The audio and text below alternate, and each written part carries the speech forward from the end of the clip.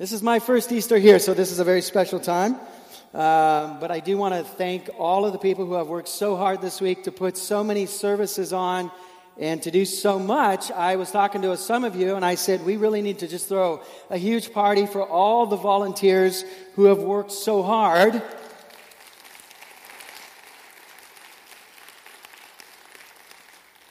We just don't have anybody to put it on.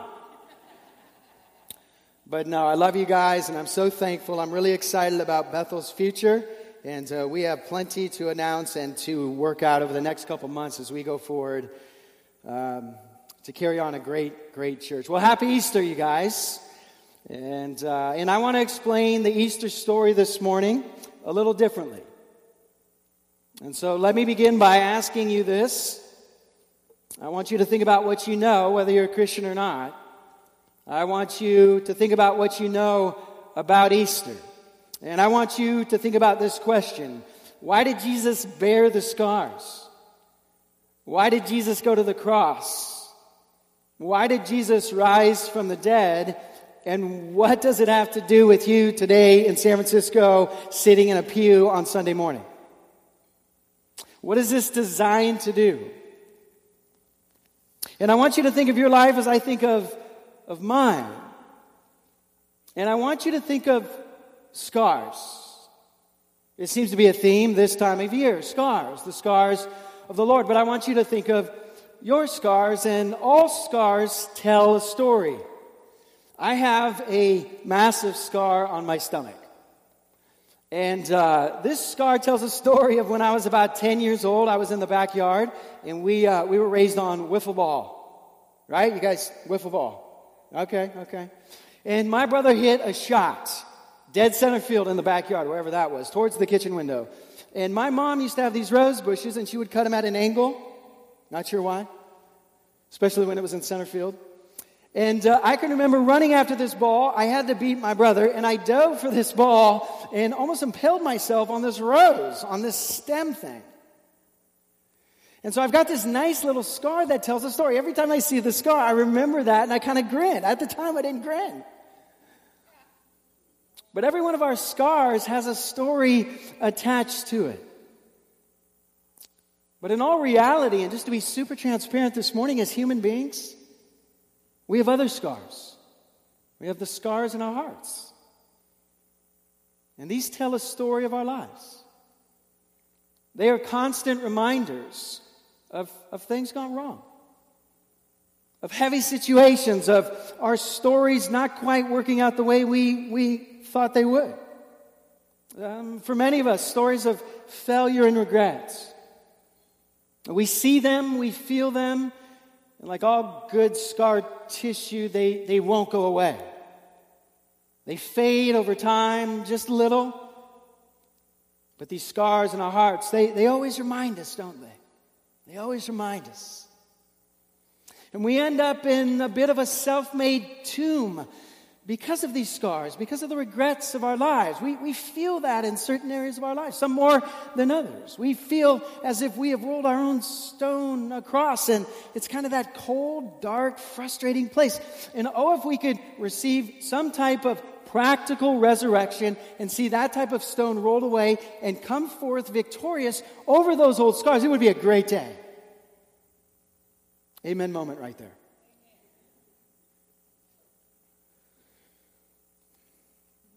Starting with me, we would all like nothing more than to rewrite our stories in 1,000 different ways. And so I just want to be daring enough to ask you this morning, what if we could? What if somehow there's a power somewhere that could enter into those hearts of ours and take that scar tissue and actually do something radical with it and use it to catapult us forward in a dawning of a new day, a new story? What if Jesus Christ has that much love, grace, power, and ability to do just that? Well, I want to tell you of a true story this morning about a man who I resonate and I feel so much like, and that man is Peter. And Peter felt greatly Peter failed people. This guy failed people miserably. And he failed God. And he carried terrible scars because of it. And wherever you are at today, as you hear this story about this man unfold, you're going to see yourself in the story. And here's what I want you to know. I want you to know that Christ's scars tell a different story. And when they collide with our scars, something precious and powerful can happen. I'm living proof. But there's something you got to know before we meet this man, Peter. If you are full of regret, despair, if you're on that verge of collapsing, you don't know where to go, you're angry, you're confused, maybe you came to this city thinking that it would reveal new ways and new opportunities, and maybe it's just not worked out the way you thought it would. There's something you need to know about Christ to understand this story about Peter. He delights in bringing dead things back to life. So let's do this. Let's turn to Luke 22. If you have a Bible, there's a pew Bible in front of you. If you've never cracked a Bible, cool. We're fine. We'll put it all right here.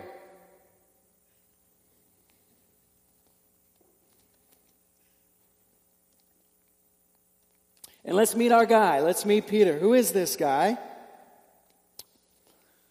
Let's meet Peter, a man who needed Christ to resurrect him. A man who needed Christ to roll his stone away from the coldness of his brokenness and his failure, and he needed Christ to resurrect him and allow him to walk free from those things in newness of life. Who is this guy, Peter? Well, I'll tell you quickly a little bit about him. He has a foot-shaped mouth, number one. And that's why I love this guy, because I see myself in this guy. He rushes headlong into everything and thinks later, right? You with me on that? He's my kind of guy. He gets himself in all kinds of trouble. But the first thing you got to know is he's a Christian. He is a Christian. And let me just say, if you're here and you're not a Christian, or you are battered by some type of weird Christian experience, I want to lay it all out right for you, just transparently and honestly right here. Us Christians, we're a mess. All right? None of this false front stuff. We're a mess. We need a Savior. We need daily grace because we are still working through it. So this guy is a Christian and he's a mess. And when I say he's a Christian, you say, well, what is a Christian anyway? What's the matter with you guys? There's Catholics and Christians and all these churches. What is this thing? Well, if I can condense it like this, one becomes a Christian by doing a few things, a few powerful, transformative things. One is realizing that we were made by God and for God. And here's the whole problem, and this was the first 20 years of my life. I'm made by God and I'm made for God, but I have a problem. I have a lot of problems, but I have a problem. And in the Christian world, we call it sin. And if you don't believe that, just talk to my wife. I realized one day that the reason I was trying to find life in 1,000 things is because I was looking in the wrong place. Whether it was drugs or alcohol or crime or success or identity or whatever your story is, here's the problem. We're looking for something. We're looking for identity. We're looking to belong. We're looking for value. We're looking for love. We're looking for love. And when you look in the wrong places to try to fill those voids, they're God-shaped holes. We can't do it. My wife and I tried for 20 plus years. Success and education and partying and you name it. Until one day I heard this guy who I thought was just crazy. I walked into a church and he began to tell everybody about Jesus Christ. And he told this story that you were made by God and for God, and you can find peace and completion if you can come back to that God. But he said, here's the problem. That God cannot accept you because you're sinning. He has to do something with your sin. He's got to get it out of the way. So there's kind of this free road back to him. And so I said, well, what am I supposed to do? I'm certainly not going to be good enough. I can't stop doing wrong. As good as I am, when you put me up against a perfect and holy God, I'm going to fall short every time. And so he began to unravel this thing we call the good news, the gospel. He said, it's not about you getting better. It's not about you cleaning it up. It's not, as a matter of fact, you need to come in as broken and as dirty as you are. And you need to realize that Jesus did all the cleaning up and the good work for you. He lived a perfect life for you. And he not only did that, but he went to the cross and he paid your penalty for sin for you. God judged him for you. This amazing plan between God and Jesus for us. And Jesus rose from the dead. And now if you will just put your faith in who Jesus is and come to him, this is what I was being told, and come to him the best way you know how and ask him to forgive you of your sins and to save you. He will not only bring you into perfect peace with God the Father and create a relationship between you and the Father, but he will begin to change your heart. And the whole time I'm thinking it's too messy in there. And sure enough, when Jessica and I got saved on a church morning just like this, it was the beginning of a new story. That's our guy, Peter. He's a Christian. He's saved. He was a devoted follower of Jesus Christ. So far, so good. Until he had a tragic Friday morning, and really just a tragic weekend. Have you ever had one of those weekends that you just wish never happened? Like permanent scars, like that happened on a weekend, and I've lived with it for 15 years. Well, Peter had one of those weekends, and he starts out well. Let me introduce you to how he started out. Luke 22, verse 24. Check out the screens behind. He's a rather confident young man. Verse 24, imagine Jesus walking down a dusty road, and he's got 12 men behind him. That's his crew. Verse 24, a dispute also arose among the crew as to which of them was to be regarded as the greatest. Can you imagine that? Great job, Jesus followers. Like we're all following Jesus, arguing who's the greatest. Oh, by the way, just before that, something happened. They tried to cast out demons and couldn't. A couple minutes later, they're arguing about who's the greatest. That's just how we roll. Verse 25, and he said to them, he turns around, the king of the Gentiles exercised lordship over them, and those in authority over them are called benefactors. In other words, you guys want to rule. You want to be good and clean and exalted, and you want to rule. Verse 26, but not so with you. Christian, that's not how you operate. Rather, let the greatest among you become as the youngest, and the leader as one who serves. We're not on a power trip. We're on a service trip. A humility journey. For who is the greater, one who reclines at table or one who serves? Is it not the one who reclines at the table? But I am among you as the one who serves. He's saying, look at me. I serve people. I'm here to serve and be the lowest as a leader. Christian, that's you. So Peter's, he's processing this. Man, this wasn't in the package deal. You are those who have stayed with me in my trials, and I assign to you, as my Father assigned to me, a kingdom that you may eat and drink at my table in the kingdom and sit on the thrones judging the 12 tribes of Israel. Basically what he says is, look, you can do the ruling thing one day on the new earth, but right now you serve. Now Peter wants to be the guy. He wants to be the head dog. But in verse 31, look at this. Simon, Simon, that's Peter. Behold, Satan demanded to have you that he may sift you like wheat. He wants to take you out because you're the leader. But I have prayed for you that your faith may not fail. And when you have turned again, strengthen your brothers.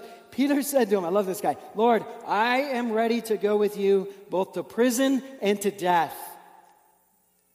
I will not deny you, Jesus.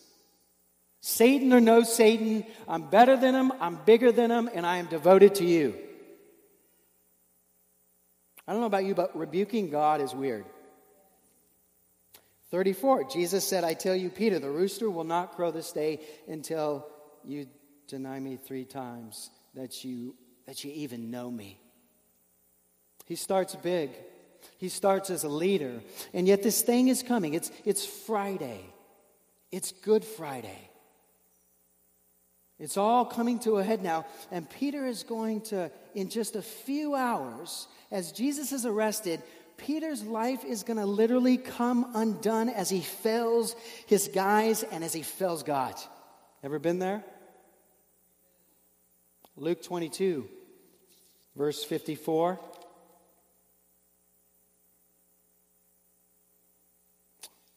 Later, Jesus is arrested, and he's going to be tried and then go to the cross.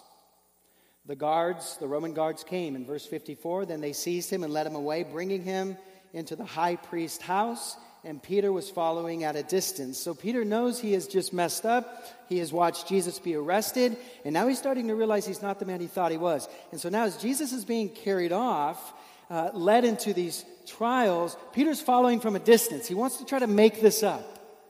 And when they had kindled a fire in the middle of the courtyard, so there's some people watching as Jesus is being tried at night, and they sat down together.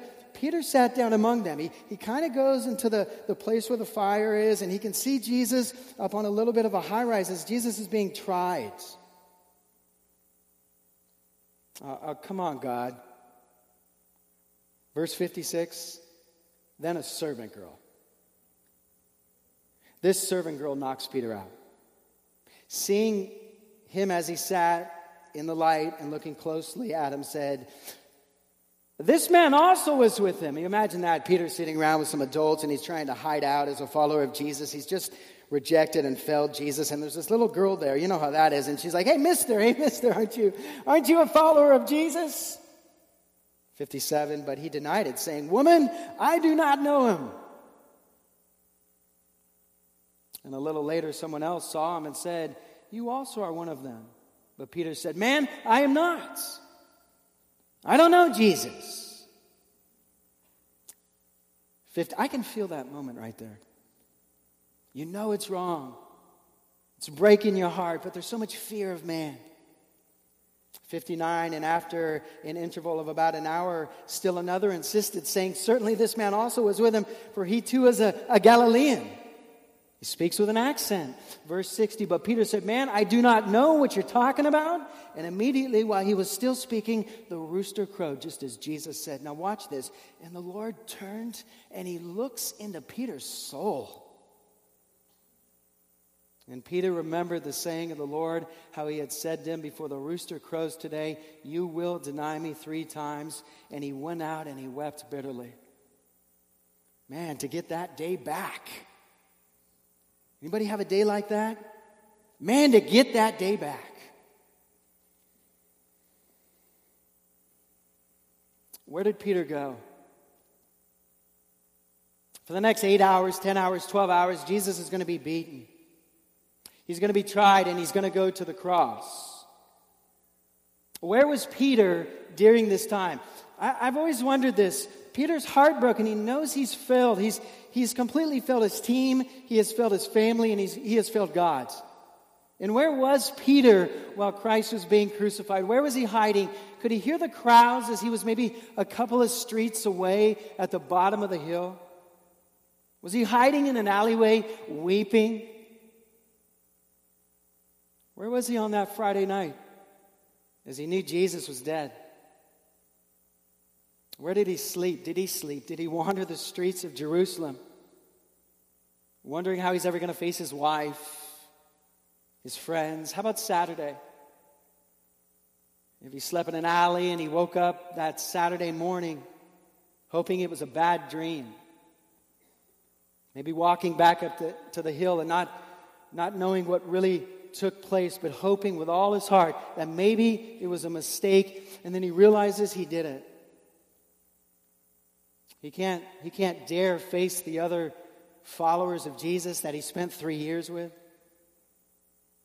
And maybe you've been there. Isn't it amazing how one small decision can seem to wreck you? It can't. It can't. It's Saturday night. After a couple days of wandering the streets, no doubt, Peter eventually finds his way to the home of one of the disciples, one of his fellow Christians. He knocks on the door, no doubt, and the door opens, and with his head bowed, he walks in. They don't have to say a word. They know what Peter's been through. He has failed them as the leader, and he has failed Jesus. Saturday night, he probably crashes hard in a back room, if he even sleeps at all. Maybe rehearsing what he's going to do when he goes home and tells his wife. And maybe he finally dozes off in exhaustion Saturday night. And then the sun begins to rise on Sunday morning. It's Easter. It's Easter morning. The first Easter morning. And maybe as the light shines through the window, Peter is awakened and maybe he just stays huddled in the corner, thinking about what he's done, the guilt, the shame. But then we pick up something interesting in Mark's Gospel in chapter 16 pertaining to the events. In verse 1, the scripture says, when the Sabbath was past, when Saturday was over, when Saturday night was over, when Peter sleeps through the night in this fellow Christian's home, Sunday morning, a couple of faithful, awesome, amazing women, amen, ladies, that's your little plug, Mary Magdalene and Mary, the mother of James, and Salome bought spices so that they might go and anoint Jesus. So they slip out of probably the same house really early in the morning, and they bring these nice spices to lay on the body of Jesus as the body would eventually begin to decay. It's early Sunday morning. Peter is still in the house. He's dizzy with guilt. These ladies make their way through the dark to the tomb of Jesus and fully expect to see him dead. Verse 2, and very early on the first day of the week, when the sun had risen. So there it is. Get the scene in your mind. There it goes. The first rays of light begin to peek through over the hills, and the dew begins to melt. And these ladies start to see the shape of the tomb through the night. They went to the tomb. And they were saying to one another, who will roll away the stone for us from the entrance of the tomb? It's huge. How are we going to get in there? And looking up, they saw that the stone had been rolled back. It was very large. This is a proclamation of Jesus' victory. The stone is rolled away, and entering the tomb, they saw a young man sitting on the right side. He's an angel. He's dressed in a white robe, and they were alarmed. Yeah, they tend to do that. And he said to them, do not be alarmed. You seek Jesus of Nazareth, who is crucified. He has risen. He is not here. See, look, see the place where they laid him. He's gone. Now watch this. Verse 7. But go tell his disciples. Those who think that the mission has failed and they have failed Jesus. But watch what he does. But go tell his disciples and Peter.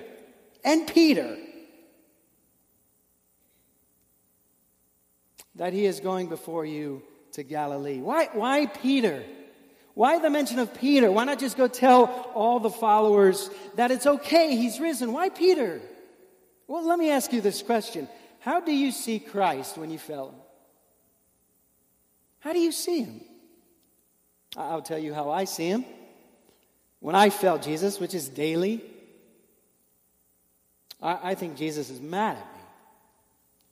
And I think we need like 48 hours away from each other before he's ready to kind of accept me back. And I think that's probably what Peter believed too. And it's a lie. It doesn't work that way. Jesus doesn't work that way. Grace doesn't work that way. The gospel does not work that way. You cannot outrun the love of God and the forgiveness of God. No matter how far you have fallen, Peter, Jesus' love has not fallen one bit for you. So make sure you tell Peter this thing's going to work out. And that's the message for us today as well. Tell Peter, the angel says to the ladies, tell Peter that Christ's ability to clean things up is infinitely greater than Peter's ability to mess things up. And in Mark 16:7, the angel says, hey, let Peter know that Jesus is going before you. Tell Peter this is shepherd's talk. Jesus is going to lead Peter back to restoration and love. Tell him that Jesus will always lead him back when he falls. In other words, failure, Bethel, failure cannot stop Jesus' love. Failure can only glorify Jesus' love. You get that?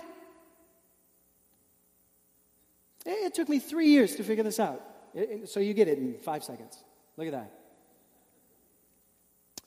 It took me years to figure this out, that after I sin, the big ones or whatever,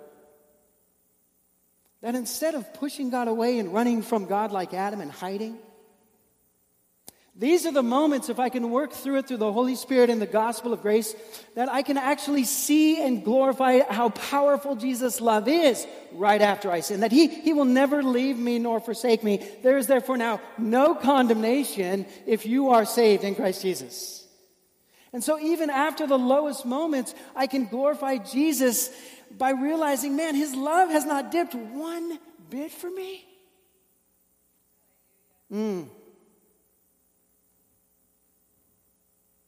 Now, as beautiful as all this talk is, as the angel says, you make sure you tell Peter that Jesus is relentlessly hunting him down in love.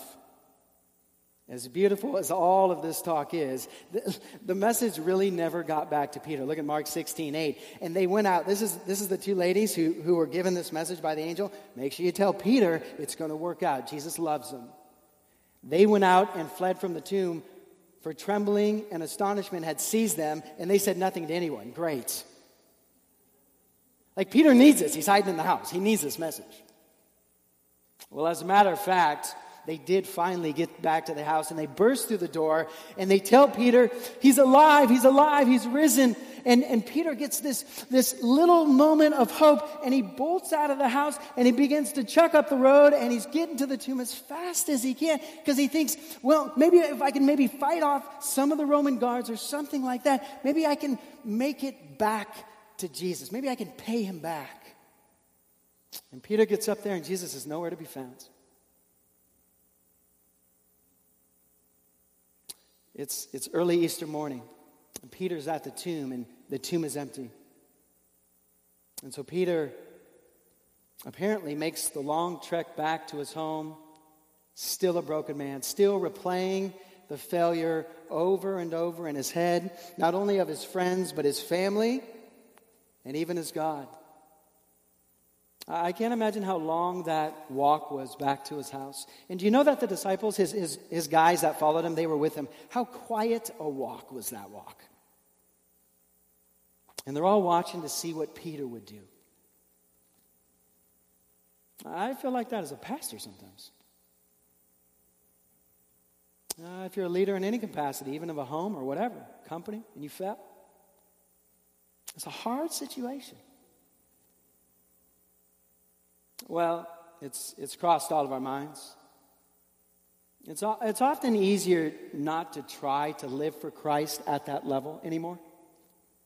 To kind of take a lower level of Christianity. Because we fear failing Him again and going through it again. Amen? Right? Fair enough?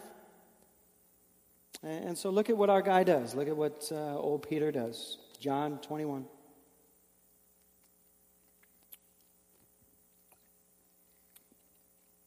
And I'm almost done. After this, Jesus, verse 1, after this, Jesus revealed himself again to the disciples by the Sea of Tiberias. And he revealed himself in this way, Simon Peter. So we get the crew there. There's the crew. Verse 3, look at Peter's attitude. He's failed his friends, he's failed his family, and he's failed Jesus. And look at his attitude in verse 3. Oh, I have been there so many times. Simon Peter said to him, I am going back to what I know. I'm going fishing. This Christian thing, look, I know I'm saved, but I'm not going to try this ministry thing. I'm not going to try this go hard for Jesus thing because I know I'm going to fall again. Let me just go back to my old life, my own job. Maybe I can do a little here and there for God, but let me not be as radical anymore because I don't want to go down that road of failure. I don't want to feel this ever again. So I'm going to go fishing. And I love the stumbling, bumbling followers. Yeah, we will too. And this must have felt so good for Peter. It must have felt so familiar, that the smell of the salt water, the nets in the hands. Yeah, this is where I really belong, just right here. But this Christian thing, Peter knew this world well. He couldn't fail here. And Peter is literally saying, this is where I belong. And I just got to say, really, Peter? Really? Don't you know God loves you too much to let you do that? Look at John 21. You ever try to walk away from God? Man, he can be frustrating. Like everywhere you look, there's his love. And you almost want to just stop doing that. Just condemn me. I don't want to go through this anymore. But everywhere you turn around, there's this reminder of grace. You're really going to go back to fishing, are you? John 21, verse 4. Just as day was breaking, perfect time in the coolness of the temperature of the lake for fish to start surfacing so these guys can net them in their boats or whatever. Just as day was breaking, Jesus stood on the shore, yet the disciples did not know that it was Jesus. So here's the hunt. The violent love of Jesus. Violent because it will remove anything that comes in between you and him. His love is powerful. He's standing on the shore. And he's watching Peter fish. Peter's quit. Jesus said to them, I love this, verse 5. Children, do you have any fish? Now, I do some walking down. I think it's Pacifica. I think I'm in Pacifica at this point. And there's that big dock. You guys know what I'm talking about? Big stone dock thing. All right, now look, I'm not a fisher guy. If I'm walking out on that dock, I don't go like this. Hey, guys, have you caught anything? Now, to make it worse, really, the way this works out in the original language is this. Here's what Jesus did. Hey, guys, you haven't caught anything, have you? I'm definitely not doing that. These guys, they got their super thick poles and they're doing their thing. Hey, guys, you haven't caught anything, have you? No, you're not going there. What is Jesus teasing out here? Children, do you have any fish? Children, you don't have any fish, do you? They answered him. Who's this guy? No! Who is that? Verse 6, he said to them, cast the net on the right side of the boat and you will find some fish. They're probably thinking, this is our field. What are you talking about? So they cast it, and now they were not able to haul it in because of the quantity of fish. Now, let me tell you how desperate these guys are. They're listening to a total stranger. Man, when it rains, it pours. When failure comes, failure comes. You even start failing at what you're good at when Jesus is trying to direct you. I have tried to not fully walk away from Jesus, but I failed him in certain areas of my life, and I thought, man, I'm just not going there again. I'm just going to do what I'm comfortable and what I know, and Jesus will make me fail there. He's like, just come on. I love you. Let me teach you something here. Come on back. Have faith. I'll walk with you.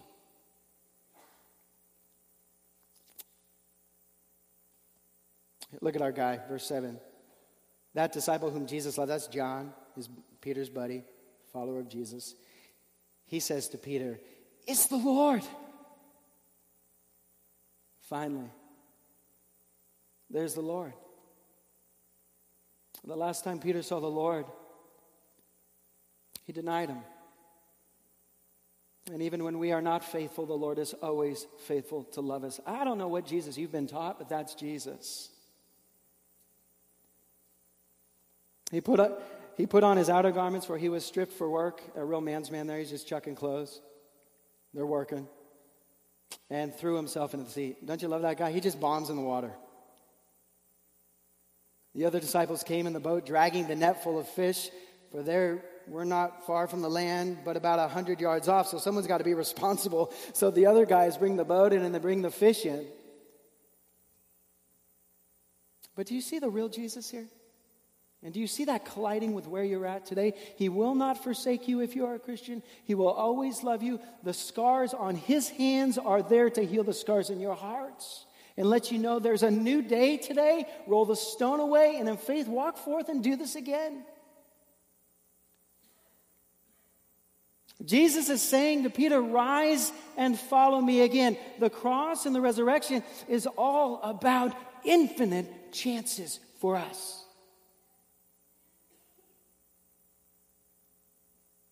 And friends, do we really think that Christ went to the cross and all he endured and rose from the dead so that you and I can stay in our self-made tombs? You think he went through all of that?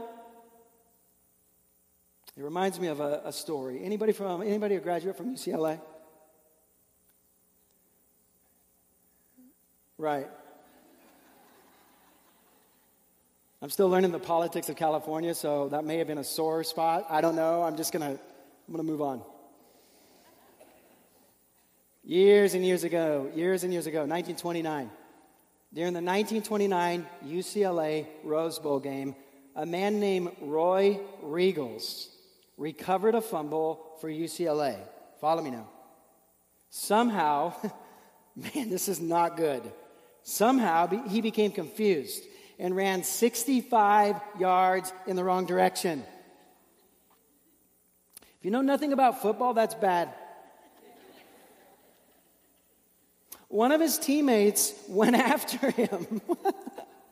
He's sprinting to tackle Roy Riegels. And he tackled him just before he scored for the other team. When UCLA attempted to punt, the other team blocked the kick and scored a safety, which seemed to seal the game. That strange play came in the first half, and everyone who was watching the game was asking the same question. What in the world is the coach of UCLA going to do with Roy Riegels in the second half? During halftime, the football team sat down in the locker room, but Riegels sat down in a corner. He put his face in his hands and he wept. The UCLA coach was quiet. No doubt he was trying to decide what to do with Roy Riegels. The second half would start any minute. The UCLA coach looked at the team and said, "Men,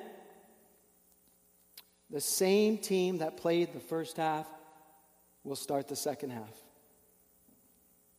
Everyone got up and started out except Riegels. He didn't budge. Riegels looked up and said, "Coach, I can't do it to save my life. I've ruined you. I've ruined the University of California. I've ruined myself. I couldn't face that crowd in the stadium to save my life." Then the coach said, "Roy, get back in the game. We've still got time." Riegels' teammates would later say that they had never seen a man play football as Roy Riegels played that second half. Why? Grace. Another chance. This is your moment. A new day, resurrection, Easter. And all of us need a fresh resurrection today from our own self-made tombs. And because of Christ's unfailing love, this morning is the morning our lives can begin again. And so for Christians, I don't know, maybe it means accepting Christ's relentless love and getting up and serving him again, knowing he loves you. And maybe for others who are not Christians, maybe it's about time you tasted the sweet Savior and the grace that he wants to give you this morning. Let's bow our heads in prayer.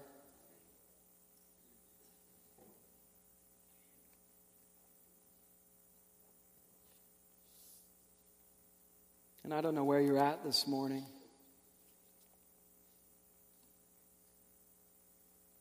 But if you're not a Christian, I know what it's like. I was there for 20 years.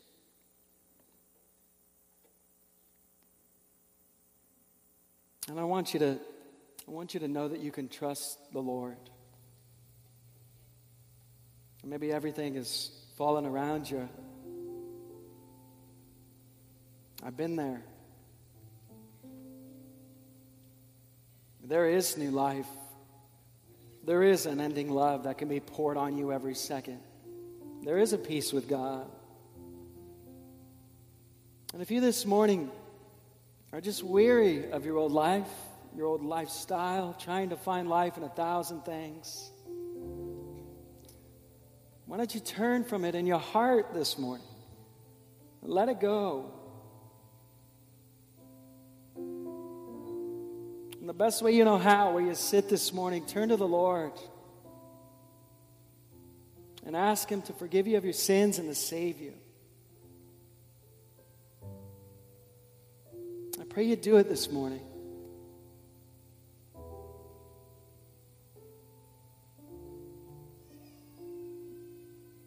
And become a part of a church of broken people who will love you and accept you and help you on your journey.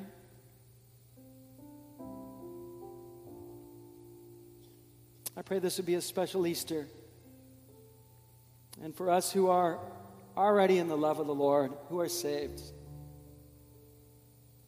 man, leave this place so full of life. You cannot outrun His love. And this morning, maybe you need to turn to Him and run to His love. And so as the Lord has spoken to your heart, we'll give you some time to pray as the worship band sings.